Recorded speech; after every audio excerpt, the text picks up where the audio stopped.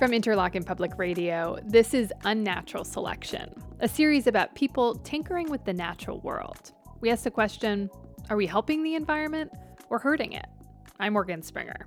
And I'm Dan Wanshura. Episode 6, Damned If We Do, Damned If We Don't. Yep, this is a story about dams. That's reporter Taylor Wisner. Taylor, what do you have for us today? Well, by sheer luck, the dams we built happened to save a lot of our rivers from a bit of a catastrophe. But of course, there are twists, and that's where we're going today. Okay, I have so many questions, so let's get into it. We're going to start with just a little bit of history. Back when European settlers first came, they built dams to divert water for drinking and irrigation. It was also really beneficial for things like electric power and flood control. But now we use them much less. Many of those dams have long outlived their purpose and are just there deteriorating. That's Mark Gaydon. He handles communications for the Great Lakes Fishery Commission. Basically, Mark says there's only 3 solutions. You repair a dam, you replace it, or you take it out. And there's this whole group of conservationists who are really in favor of taking out dams. They found that dams actually hurt the river ecosystem. Dams carve up the river and block fish movement between their habitat and other parts of the river system. And if they've been denied access, what happens is the whole ecosystem of that river changes. That's already happened in the Great Lakes.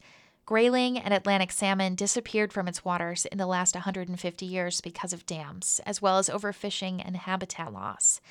And today, lake sturgeon populations are just 1% of their historical abundance, largely because of dams. But river biologists say it may be possible to bring some of those fish back by taking out the dams. I'm sitting beside a creek with writer Mike Delp. We're at his fishing cabin outside of Traverse City, Michigan. This creek feeds into the Boardman Ottaway River. A couple miles upstream, there used to be a big dam. Mike fishes here almost every day in the summer. I go back a long way with the Boardman. This particular section I know really, really well. I know it well enough to fish in as dark as it gets around here. Mike says since the dam was taken out, he's noticed a larger number of brook trout, something he likes to catch and release. The middle Boardman and the upper Boardman, it's improved. There's no question. The dam that came out, it was one of 4 on the Boardman Ottaway River. For a century, they created hydropower. Then, in the early 2000s, the power companies stopped using them for electricity, so the city decided to remove them. The project organizers say it was the biggest dam removal project ever in the Great Lakes Basin. To Mike, on the river, it looked like a success, but the landscape had changed dramatically. Where there had once been small lakes by the dams, it was now a wasteland. Some people in the community had a harder time accepting it. One day, 2 ecologists overheard a couple talking.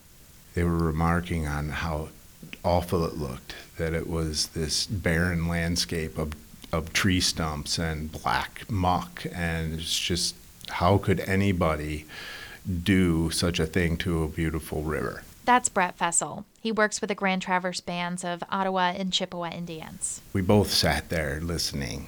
And I badly, dearly wanted to ask them, okay, park that perspective for right now and return to this very place next year. By then, it had all greened up, and Brett noticed animal activity he'd never seen there before. You used to hear the drone of turbines in the fall of water, a very human-created condition, and now you go and you hear the water, but you also hear the birds, you hear everything there. You know, the wind, it's not drowned out by this piece of infrastructure. Only a few years in, the river ecology is stronger. One example is the temperature of the river has dropped 7 degrees. Lakes heat up a river, so when you take out a dam and that lake goes away, the river gets colder. That simple shift in temperature has contributed to an expansion of range and also abundance of brook trout in the system. So that's a signal to us that, yeah, this is going in a good direction. I'm just imagining this place. It sounds so beautiful and relaxing, and I really like that everything we imagined, it seems like it's happening. Yeah, this seems like a really good argument for dam removal and river restoration. Yeah, our dream scenario. If only we didn't have this other horrible problem to think about. Ugh. Okay. That horrible problem is coming up after a quick break. I want to tell you about another podcast you might enjoy. In their newest season, Threshold takes a deep dive into the mission facing all of humanity right now, containing the climate crisis. Now, on paper, the world has agreed to limit global heating to 1.5 degrees Celsius over pre-industrial levels. In reality, we're not on track to meet that goal, but the window is not yet fully closed. If we take decisive action this decade, we may still be able to prevent warming beyond 1.5 degrees. But will we? Well, that's the question facing many people right now, and the question driving the new season of Threshold. It's called Time to 1.5. Listen to Threshold now, wherever you get your podcasts.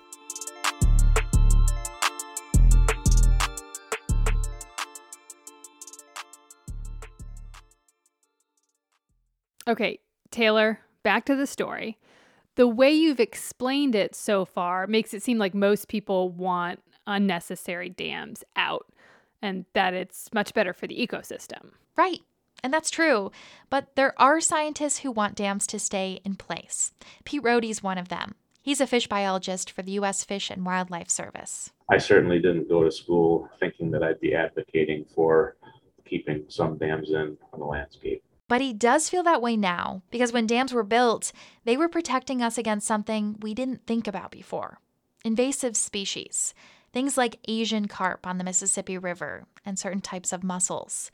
In the Great Lakes region, the big threat is sea lamprey.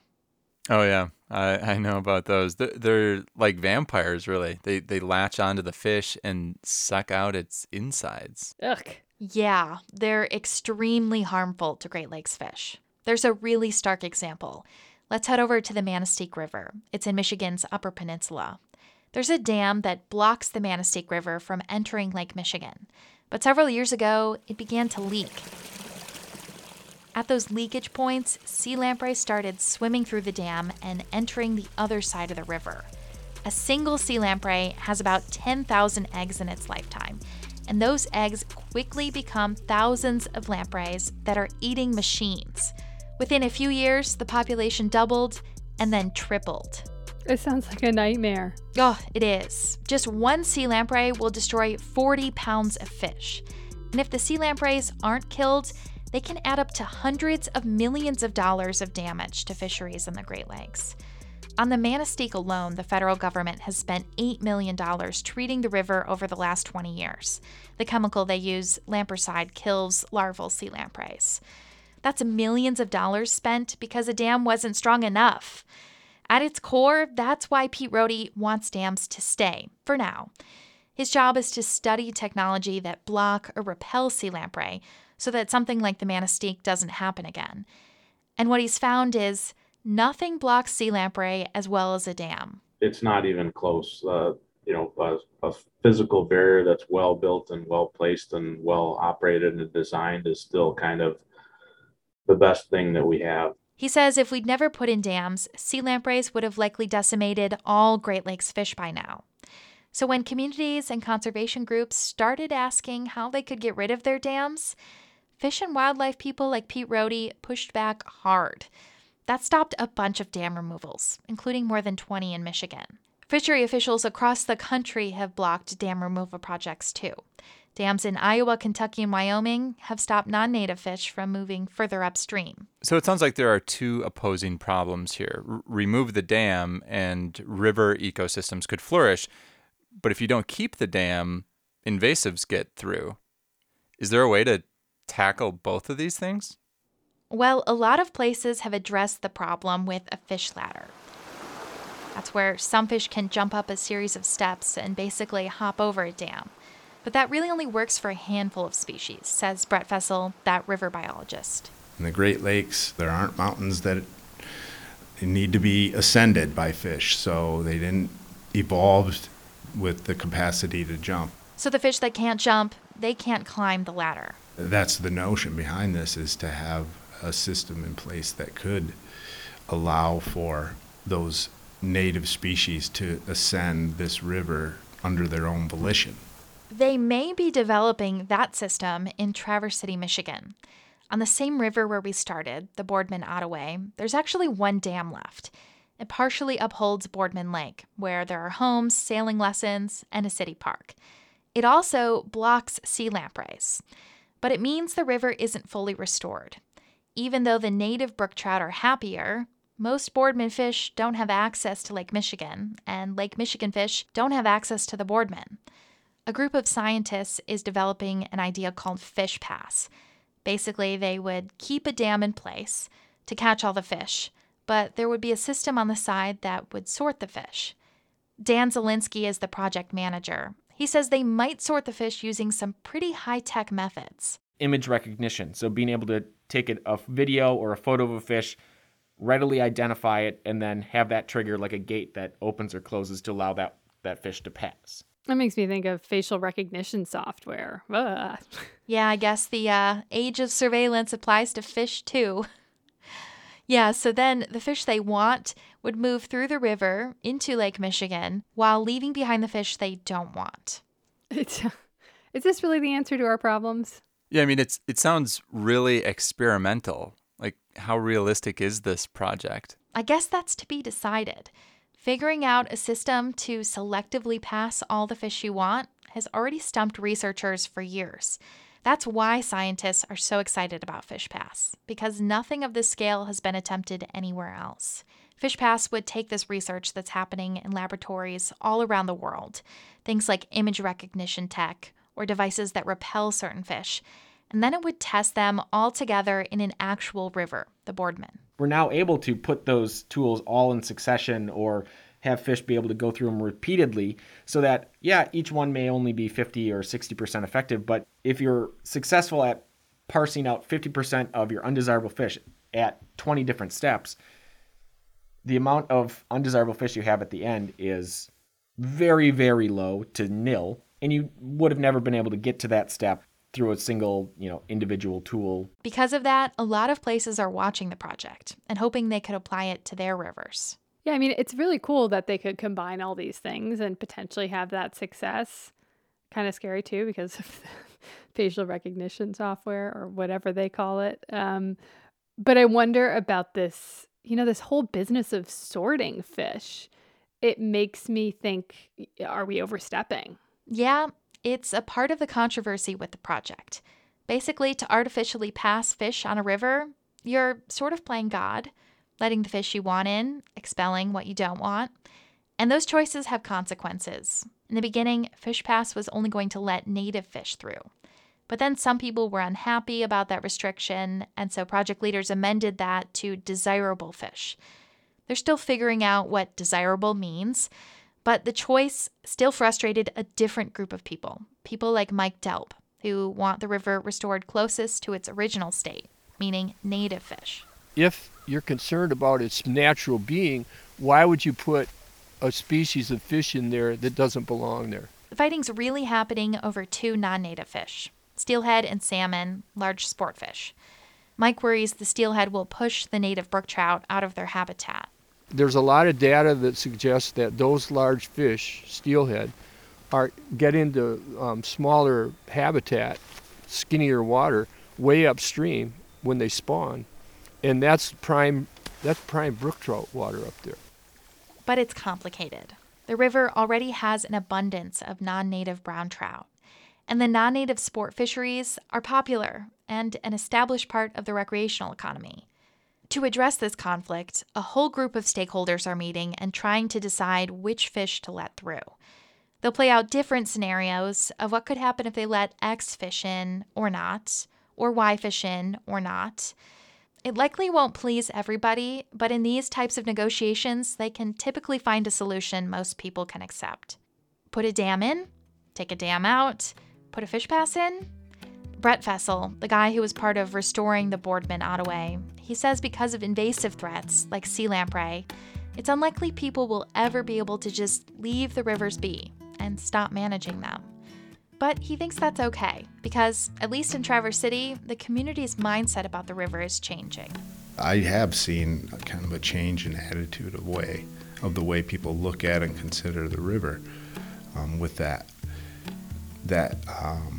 kinship mind, where it's not just a thing that we use, it's more part of us, and that's still manifesting. That attention, Brett says it will bring more focus to what makes the rivers thrive. And that's the end goal.